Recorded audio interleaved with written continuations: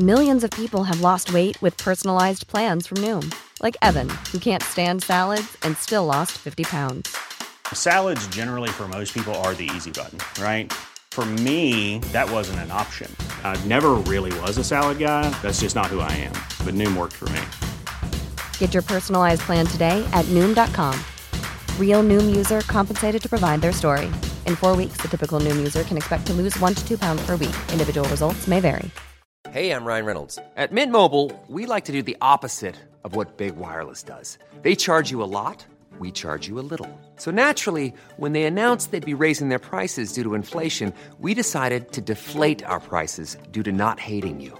That's right. We're cutting the price of Mint Unlimited from $30 a month to just $15 a month. Give it a try at mintmobile.com/switch. $45 up front for 3 months plus taxes and fees. Promo rate for new customers for limited time. Unlimited more than 40 gigabytes per month. Slows full terms at mintmobile.com. This is the Ocean Protect podcast, talking about the issues that face our oceans and what we can do about it. Presented by Ocean Protect, committed to change. Who is Harry Sedler? Oh, well, that's a good question. I'm a writer. I used to write fiction, and now I've also started to writing non-fiction, which I think I'm a lot better at, just quietly. I sort of specialise in writing about the environment and particularly about animals and how actions impact them and vice versa. So I'm actually very familiar with one of your books, Harry. So I read your Eastern Curlew book maybe a year ago, but mate, I want to know about the 10 stories about relationships. This is your first book, I think. Yeah, well, that was in the old fiction writing days. So sometimes it takes a while to find your voice, as they say. Oh, mate, my lovely partner Catherine Mahoney is currently taken a big leap of faith and quit a day job to write a book. So I live with a writer. So whilst I haven't read any of your books, I live with a writer and sort of understand what your dog and your cat are going through. It's amazing Jeremy hasn't come across this book because he's always in the relationship section of the bookshop, aren't you, Jeremy? Crying. Well, you'd have to... He'd have to come around and start rummaging around the boxes in my shed to find any copies of that book. Look, you've written this, to be honest, really incredible book called The Eastern Curlew, and I read it probably a year ago. And to be honest, I consider myself a bit of a big deal when it comes to endurance activities, but my goodness, I am like a couch potato relative to the Eastern Curlew. But tell me, I guess before we get too much in the detail about, I guess, their feats of endurance. Why the Eastern Curlew? Why do you write a book about this one bird? The Eastern Curlew is a bird that's always fascinated me since I got into bird watching when I was about 12 years old. And I mean, who can really explain why 12-year-olds get fascinated by the things that they do? Really, I wasn't watching birds, buddy. I remember turning the pages of my field guide, seeing this tall, imposing bird with this preposterously long, curved bill just kind of looming over all the other birds on the page. Then was the Eastern Curlew. And then in 2014, at the start of 2014, I was on a guided birdwatching tour to a place called the Mud Islands in Port Phillip Bay. So I went there on a guided tour to see the migratory shorebirds, and we saw lots of different species. And then as we were returning on the boat into Queenscliff Harbour, 5 minutes out from the end of the trip, suddenly on the beach just north of Queenscliff Harbour, we saw 4 Eastern Curlews, and they sort of saw us and they called out an alarm and they sort of flew off. And it was the first time I'd ever actually seen this bird that had been sort of fixated in the back of my mind for the last 20 years or so. It's the first time I've actually seen them in real life, and it just kind of reawakened this fascination with them. And when you see a bird that you haven't seen, like I know, like I think bird watchers are called twitchers. Is that right, Harry? And it's sort of like well, twitchers are the people who, when some rare vagrant bird sort of blows in on a storm up the coast of, on the sort of far southwest coast or anywhere really, the twitchers drop everything and fly over there and rush out to see it and to tick it off their list. So twitchers are the really hyper kind of intensive, So gung-ho ones. They're the ones the who get up rich bird watchers. Yeah. They're the ones who get up at 3 o'clock in the morning to drive to the other side of the state to see some rare small brown bird or something like that. So there's a certain threshold for bird watching. Sounds like it, I'm not about yet $5,000 a year. dared to cross.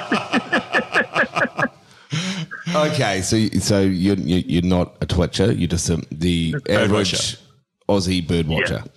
That's right. Sorry, mate, not calling you average. Just running the mill. No, I'm happy to be average. I don't know anyone that goes on bird watching tours to mudflats. I'll be honest with you. So, You're only bird watcher. Actually, no. No. This is a true story. I've been over in Botswana in the Okavango Delta, and I went out on safari with 2 people from the United Kingdom called Myrtle and Paul. They own a BMW motorbike dealership. I actually spent a couple of days with them because I was by myself, and they're the only people that liked me. But they're the only other 2 bird watchers I've met, and Harry tonight. So I feel like I'm experienced. Really. So Harry, you've basically seen these birds, right? Was it a there and then moment you went, right, I'm going to write a book about it? Or the origin of the book was actually, I became interested in this extraordinary long-distance migration of these birds too. So, for people who are not familiar, although they spend 6 months of the year in Australia, kind of scattered around the coast. So they will have just arrived about a month ago, and they'll be here till about March or April. So from about September through to about March, they're in Australia. Their breeding grounds are actually up in the Arctic and subarctic, so up in sort of Siberia and Alaska, places like that. And so to get from point A to point B, obviously they've got to fly a long, long way. And they pass through a lot of countries to do that. So I kind of got interested in how these birds might have imprinted themselves on the cultures of the countries that they pass through, because this is very culturally diverse migration routes. So that was the starting point of the book, and then you wanted to basically go on a roadie with the birds. That's all I'm doing. I want to do a big roadie. So that was the starting point. Was your interest in the difference in the bird had on the different cultures and the impact, the cultural impacts. That's really cool, man. Yeah. And then the more that I researched and found out about the birds, which is their lifestyle, and also the various threats that they face, the more interesting and the more complex the story became, and the more it had to say about the sort of the realities of the world that we've built today. There's all the society and civilization we've built today, and kind of social economic system, and how that impacts on life, and whether it's even compatible with life, to be honest. So it all became this whole big spiraling thing with a lot of issues that fortunately had a very good editor to make it all into a seamless whole, hopefully. So you say they obviously spend about 6 months of the year in Australia, and they obviously fly come March, I think, is it, to the north, essentially around Siberia. Is that what you referred to? Yeah, that's right. So basically they take off from Siberia. Can we just run us through, where they go, what they do, how high they go, how long they're in the air for? Give us the 101. First thing they do when they get ready to migrate is they fly vertically about 2,000 or 3,000 metres and actually get the jet stream behind them. So that gives them a good kick along. Yeah, well, they must have a good feed before they start. Come on, Harry. Talk about the night before. What do? They go out, have a party. So they actually spend weeks and weeks before they migrate just feeding any available opportunity. They're incredibly well adapted to this long-distance migration. So they actually fly for days on end without landing, and they're flapping the whole way. So we know that they're not gliding or soaring birds; they're just flapping birds. So they flap for literally days on end, and obviously that's incredibly energy intensive. So before they migrate, they'll actually put on 80% of their own body weight again in fat, which is the fuel for the migration. So you can see between birds that are just about to leave on their migration and birds that have just returned from migration, I think there's a huge fluctuation in the weight and just the physique of the bird. So I reckon Trent Grimsey, one of our previous guests on our podcast, mate, McDonald's, mate, you listening? There's a very busy drive-through in Siberia for Macca's. Yeah, so when you So when you see them when they're ready to migrate, they look almost obese. They look almost like balloons that are about to burst. And you think, how can that bird possibly get off the ground? Not only do they put on 80% of their own body weight in fat, the internal organ systems that they won't be using while they're flying, so their reproductive system, which they won't need, digestive system, which they won't need while they're flying, excretory system, all these kind of things, they will shrink up to almost nothing just to save a few grams in weight. Oh, weight. Wow. It's weight. And then when they land in the breeding grounds, these all grow back. Wow. The birds also undergoing a molt, which is quite an energy-intensive thing. So they're replacing all their feathers. They have breeding and non-breeding plumage. They look very, very colourful in their breeding plumage. So in their non-breeding plumage, which is what we see in Australia, because they don't breed here, they're sort of brown and speckly, and they're sort of mud-coloured, and they camouflage very well for the mud flats they live on. In their breeding plumage, they molt into all these beautiful kind of brick red and black and grey and sort of gold and yellow, really striking plumage. This plumage and this colour pattern is actually incredible camouflage. This bird looks so different between one country to the next. There must be people in Siberia that go, oh, we've got this great bird, it's really colourful, it's really fat. And the guys in Australia going, we've got this really skinny, brown, mud-coloured bird. It's really buggered. Yeah. They're two different species. The colourful shags a lot as well. So getting back to this migration. Thanks, Brad. Brad likes hearing the sound of his own voice. So basically, they prep themselves up for this flight. They're up in the air. They get up to 3,000 metres, get into a slipstream. How long are they going for in one go before they have to stop and have a break? In Australia, most of the migratory shorebirds, before they migrate, will congregate in a place called Roebuck Bay, which is just south of Broome. And then they will migrate from there up to the Yellow Sea between China and Korea, which is the main sort of stopover point. It's a kind of bottleneck on the migration route. Whoa. So they go from Broome to China in one go? Yeah, without stopping. And sorry, how long would that Broome to China? Qantas don't even fly that route. Well, okay, to give you there's a really good example of how quickly these birds fly, which is from a species called a bar-tailed godwit, which is one of the larger migratory shorebirds. It's a bit smaller than the eastern curlew. So an eastern curlew is about the size of a chicken. The bar-tailed godwit is a bit smaller, but it's still fairly large. There was one famous bar-tailed godwit called, or codenamed E1, I think, or E7, I can't remember. And she was satellite tracked flying from the breeding grounds in Siberia to New Zealand in a big arc over the ocean, so not even in a straight line, a big arc over the ocean. And they're not water birds, so they can't swim. It was 11,000 kilometres, and she did that in 9 days. What? No, Harry, no. Let's back this up. When you say you're not a water bird, you can't land on the water, otherwise you sink. Yeah, that's right. Okay. So they just fly constantly. And not 9 days. 9 days of flapping your wings. 9 days, and you've got 11,000 kilometres. Yep. They must have had a tailwind, Harry. Come on. This is, geez, Richard Branson would like to know who this bird is. I mean, he's trying to go to space, him and Elon. You can get a bird up in the air for 9 days. 11,000 kilometres. Yeah, they're pretty extraordinary birds, and it doesn't really make sense to think about them. And we know that they can memorize landmarks. We know that they can sense somehow the Earth's magnetic fields, how they perceive the magnetic fields, whether they see them or some other way, we're not sure, but they can use that to align themselves and to navigate. Just in case I haven't quite blown your mind enough with facts about the lifestyle of these birds, they'll only be up in the breeding grounds for 6 weeks. So they do this epic migration, and they're only there for 6 weeks. They get there, the males do this display flight, so they fly 15 metres up, calling the whole time, because obviously they haven't been quite impressive enough. Just, flying up there for thousands of kilometres, they've got to do displays as well.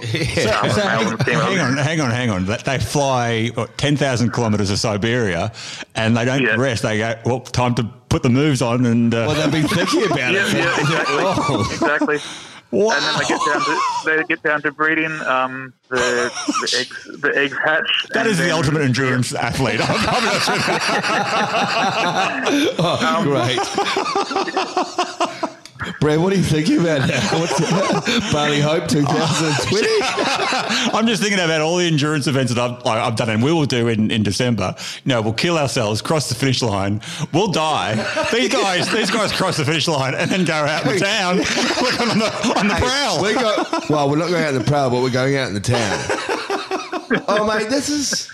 Sorry, this is just so we were talking about the migration. So we go from Broome to China/Korea, which seems incredible. Yeah. So with their what's the and then they'll feed up and replenish their fat stocks in the Yellow Sea.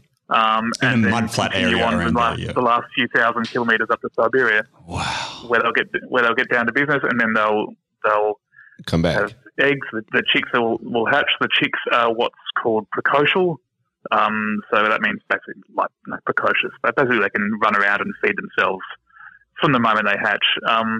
So that migration distance, is that what is it? Is it about 10,000 kilometres? Is that correct?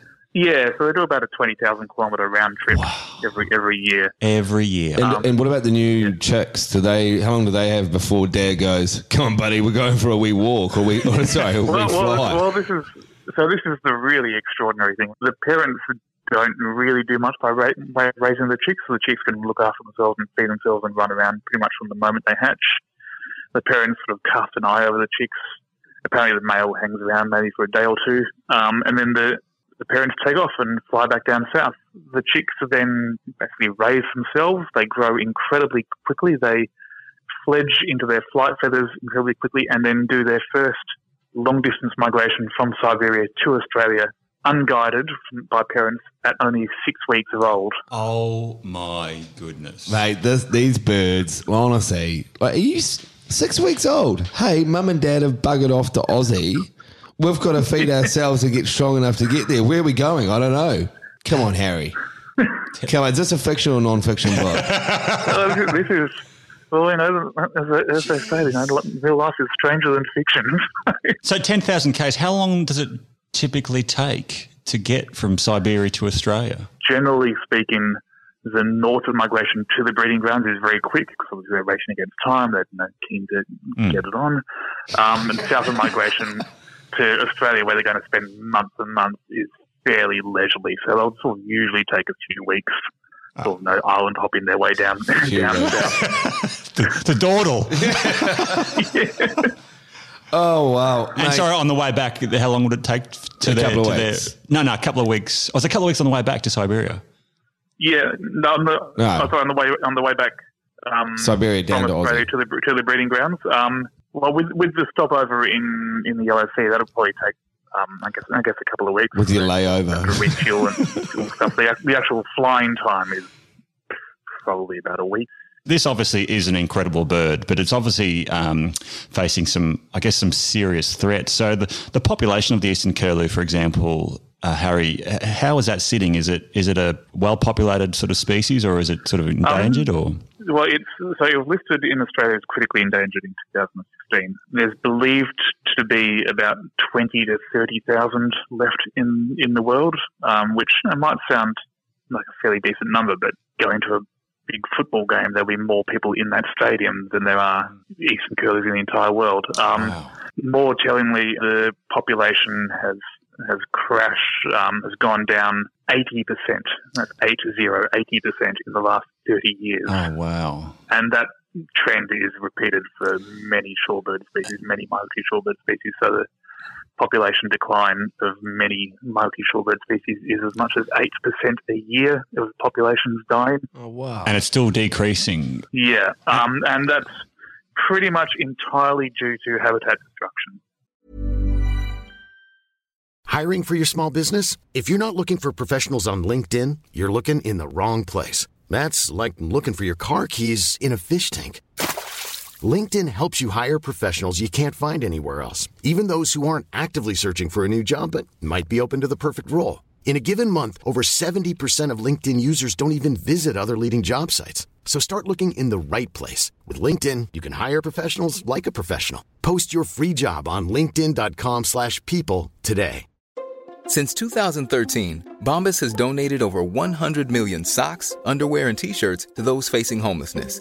If we counted those on air, this ad would last over 1,157 days. But if we counted the time it takes to make a donation possible, it would take just a few clicks. Because every time you make a purchase, Bombas donates an item to someone who needs it.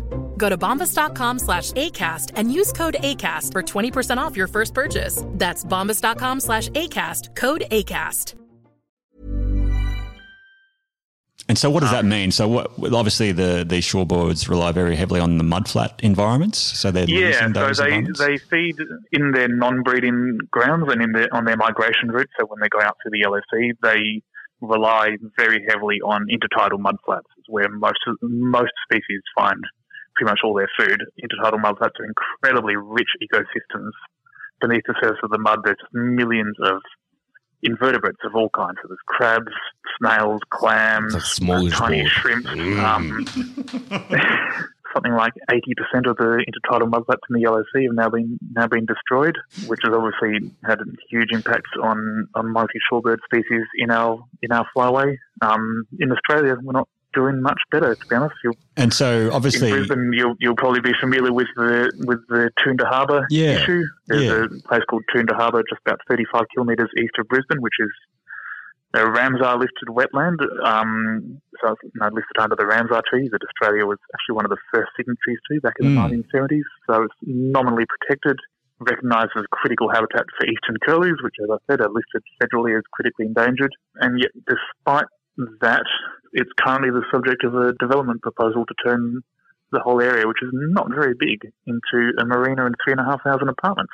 And obviously when these mudflats get destroyed and removed and built up and essentially, for example, a harbour development goes in there, the seabirds essentially just need somewhere else to go. And if they can't find anywhere else to go, they essentially die. So, and obviously if these mudflats are used as sort of stopping points along the way on these incredible journeys, essentially it's an incredible endurance feat to travel from Australia to Siberia already. But if you lose these stopping points, you're putting enormous stress on an already enormously stressed species, because it basically has to keep flying. Exactly. We know that each individual shorebird go to the same patch of coast year after year after year, and they're living on a knife edge in terms of their metabolism because of these long distance migrations. When they land where they know there's going to be food, and they can't risk going and searching all up and down the coast hoping to find another patch of food. So if the habitat that they're flying towards is 1 year destroyed, then that's it. There's an infamous development in South Korea in an estuary called the Saemongum Estuary, which was the single most important migratory shorebird site in the entire Yellow Sea. About 10 years ago, the Korean government finished building the world's longest seawall, which is 34.5 kilometres long, which pretty much in one fell swoop sealed off this entire huge estuary. The estuary was used by many species of shorebird, but in particular it was a critical site for a species called the great knot, which is one of the sort of medium-sized shorebirds. The great knot, prior to the construction of this Saemongum seawall, which sealed off the tides and sealed off the estuary, prior to that, the great knot was listed internationally as of least concern. It was doing fine. With just that one development, the great knot went from least concern to critically endangered. Just because so many of them died. And the Korean government was warned that this would happen. The Korean government was warned by shorebird researchers that look, this is going to be a disaster, and the government said, no, they're birds, they can just go somewhere else, they can fly somewhere else. They didn't. And so, just from a layman's perspective, how can that be stopped? Like, obviously we have these Ramsar treaties and sort of international agreements to, I thought, appropriately protect the habitat of these migratory birds, but it just isn't enough. Is that correct? Yeah, well, I mean, the enforcement, I mean, I don't want to claim to be any kind of an expert in the enforcement of international treaties, but it seems like Ramsar has not been enforced. We know with the case of Toondah Harbour that the Department of Environment advised the Federal Environment Minister that the development was clearly unacceptable. He went ahead with it, with approving pushing the development up the approval chain anyway. There's a lot of freedom of information stuff that came out about a year ago, which was quite eye-opening about this. And at the end of the day, we have to learn to love habitats and ecosystems that we don't really love. I mean, But I guess the big another thing is, I guess people need to know need to know about these areas, but before they can actually love them. And honestly, I think a lot of people would look at a mudflat and go, "Oh, it's just like a dirty area," you know. And obviously, not all species get to have a book written about them. Let's face it. But the eastern curlew is one that does have a book, and it's a really, to be honest, awesome book. But how do we actually get the stories out there, like to sort of share, to create greater awareness around, I guess, the issues faced by these migratory birds and other species, and also the pressures that they actually face? Man, how can we get that sort of message out there in the big bad world more effectively, and then subsequently drive greater protection for these mudflat areas?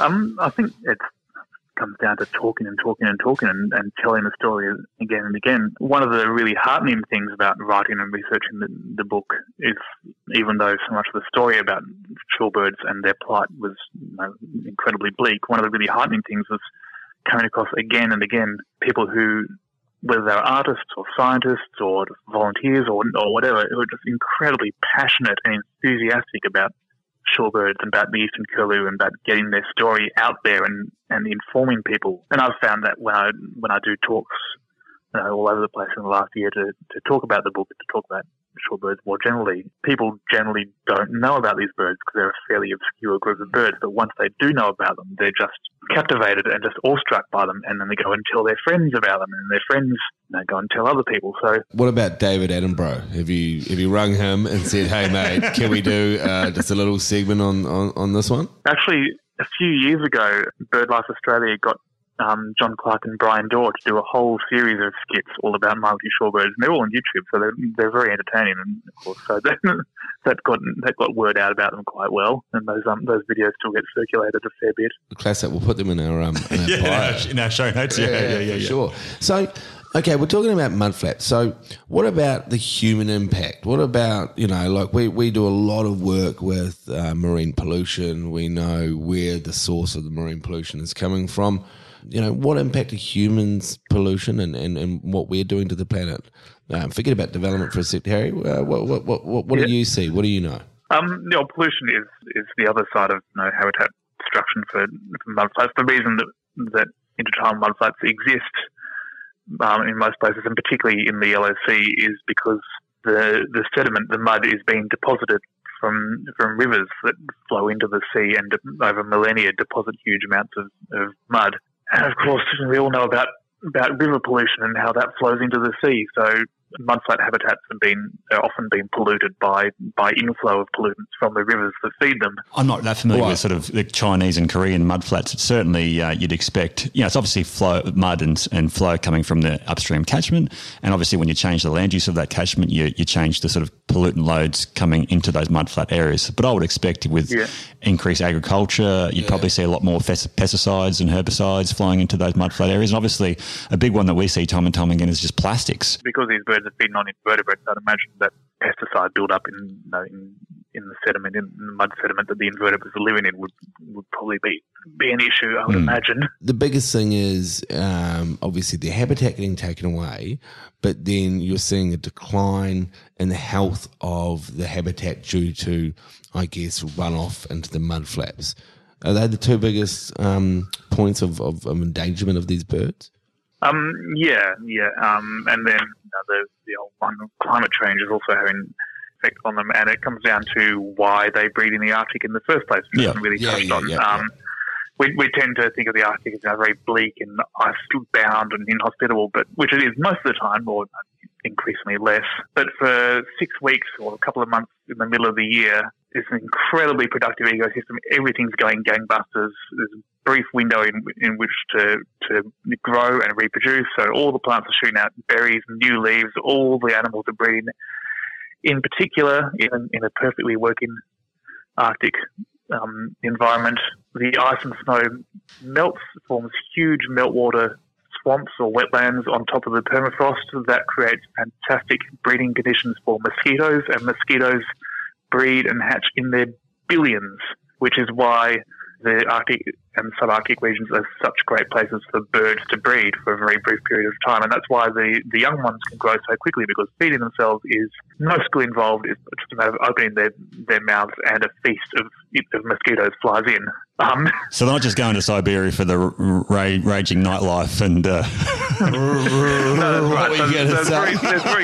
There's very good reasons to breed in Siberia. But, of course, as we know, with climate change, the polar regions are warming faster than any other parts of the world. The Arctic summer now starts, I think it's 3 weeks earlier than it did in the 1980s. Insects, of course, having very short, very ephemeral lives. Now, by the time shorebirds get up there, the insect peak has already been and gone. The insects have bred before the shorebirds have arrived now, and the populations have started crashing. There's not as much to eat.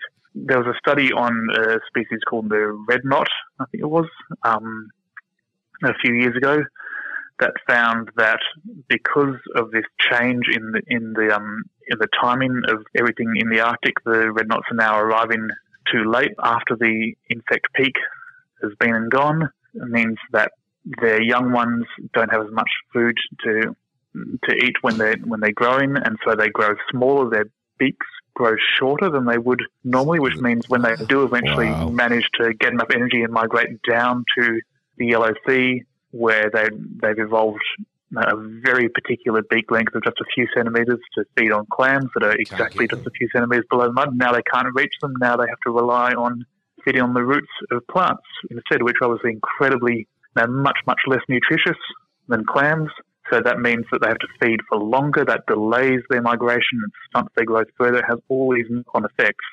And that's the thing about, obviously, when you're talking about such a critically endangered species, which is obviously very sensitive and obviously travels over literally around the planet, any sort of slight changes in the climate, whether it be increased temperature, change in the seasons, increased severity and frequency of sort of extreme weather patterns like, wind, rain, etc., any of those, no food, pollution in the sort of mud flats, a lack of sort of stopping, mud flats to sort of go along the way. Running out of places to stop, exactly. Yeah, like that just puts so much more pressure on an already highly stressed species. That brings us a good point. Can we replicate mud flaps elsewhere? Can we say, hey, birds, come in here? No, you're not here. Go over there. We're just up the road. Well, with the Salmon Gum estuary development that I mentioned earlier, one thing that BirdLife International has done is they've actually done some airdrops of food onto where the knots are. But that's obviously not really a very sustainable long-term solution unless we're going to do airdrops every year for the rest of time, as long as either us or these birds are around. But if we're developing these mudflat areas, say Toomba Harbour, for example, and I know the developers talking about creating buffer zones and sort of they often talk about offsets, for example, can we actually create equivalent or better habitats for the mudflat environments which might be being developed? Good question. Possibly. I know not so much for the feeding areas. I know that there's been some successful developments, for instance, up in Darwin Harbour, I think, of high tide roosting places, which is the other side of the coin, as well as feeding grounds. These birds also need safe places to roost when the tide covers up the mud flats. And I know there have been some successful developments and creations of artificial high tide roosts, which have been very popularly used by the birds. So yeah, there is some possibility of creating some artificial habitat. As far as artificial feeding grounds go, I'm not actually sure, to be honest. What needs to change, though? What actually does need to change to provide a greater level of security for the future of these eastern curlews? The first thing we need to do is we need to stop developing intertidal mudflats. We need to save everything we have left, really. We know where the important sites are because these birds have been very heavily studied. Their migrations and their movements have been very heavily studied. Now we need to actually get serious about conserving the habitat that we've got left. Those areas that we do know are very important, they've already been classified and designated as Ramsar wetland areas? Many of them, not all of them, but many of them have. As we've seen with Toondah, that doesn't necessarily guarantee protection. And certainly the focus for a long time on conservation of migratory shorebird habitat in our flyway, in the East Asian Australasian flyway, the focus for a long time has been very heavily on the Yellow Sea because it's such a crucial stopover point, and now the conservation focus has switched very quickly to Australia because even though the birds don't breed here, they spend more time in Australia than they do in any single other country. Sounds like the Kiwis, breeding mate. grounds. Fortunately, there are a lot of people who are doing a lot of fantastic work all around the world in actually solving these issues, whether it's captive breeding of endangered shorebird species, or whether it's raising awareness or lobbying governments or firms or whoever. So people in Australia and people all over the world and organisations all over the world are doing a lot of work to raise awareness. Individual people can donate to organisations like BirdLife Australia, who have a dedicated shorebird conservation program. People can volunteer to help out with shorebird surveys, which help us understand what the population dynamics are and whether the birds are stabilising or keeping on going down. People can link up with if they're near the coast, they can link up with their local shorebird surveying group and go and help out. And even if it's just lugging gear around, it all contributes, it all helps. Or if you find yourself getting excited about shorebirds, just go and tell everyone you know about them. Raise awareness. You should have a shorebird party. Yeah, or even things that might seem really tiny, like educating your friends not to walk their dogs on important shorebird beaches, and to steer clear of those beaches. Every wing beat that a shorebird takes to escape from a perceived threat, such as a dog, is a wing beat that's robbed energy-wise from the upcoming migration. Yeah.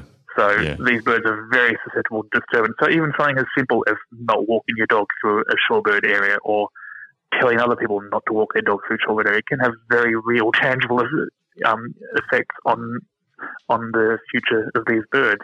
And I guess the big thing about, driving change and driving action is, first up, people need to be aware of an issue. And I think that's one of the best things I think your book has done, is actually create an awareness around this issue. And as human species, we love a story. And it doesn't get much more of an incredible story than the Eastern Curlew. It is an incredible read. Well, as I was about to say, Brad, next time I have to go to a dress-up party as a superhero, I'm going as the Eastern Curlew. You don't go as the colourful version or the mudflat version? I might do a costume change.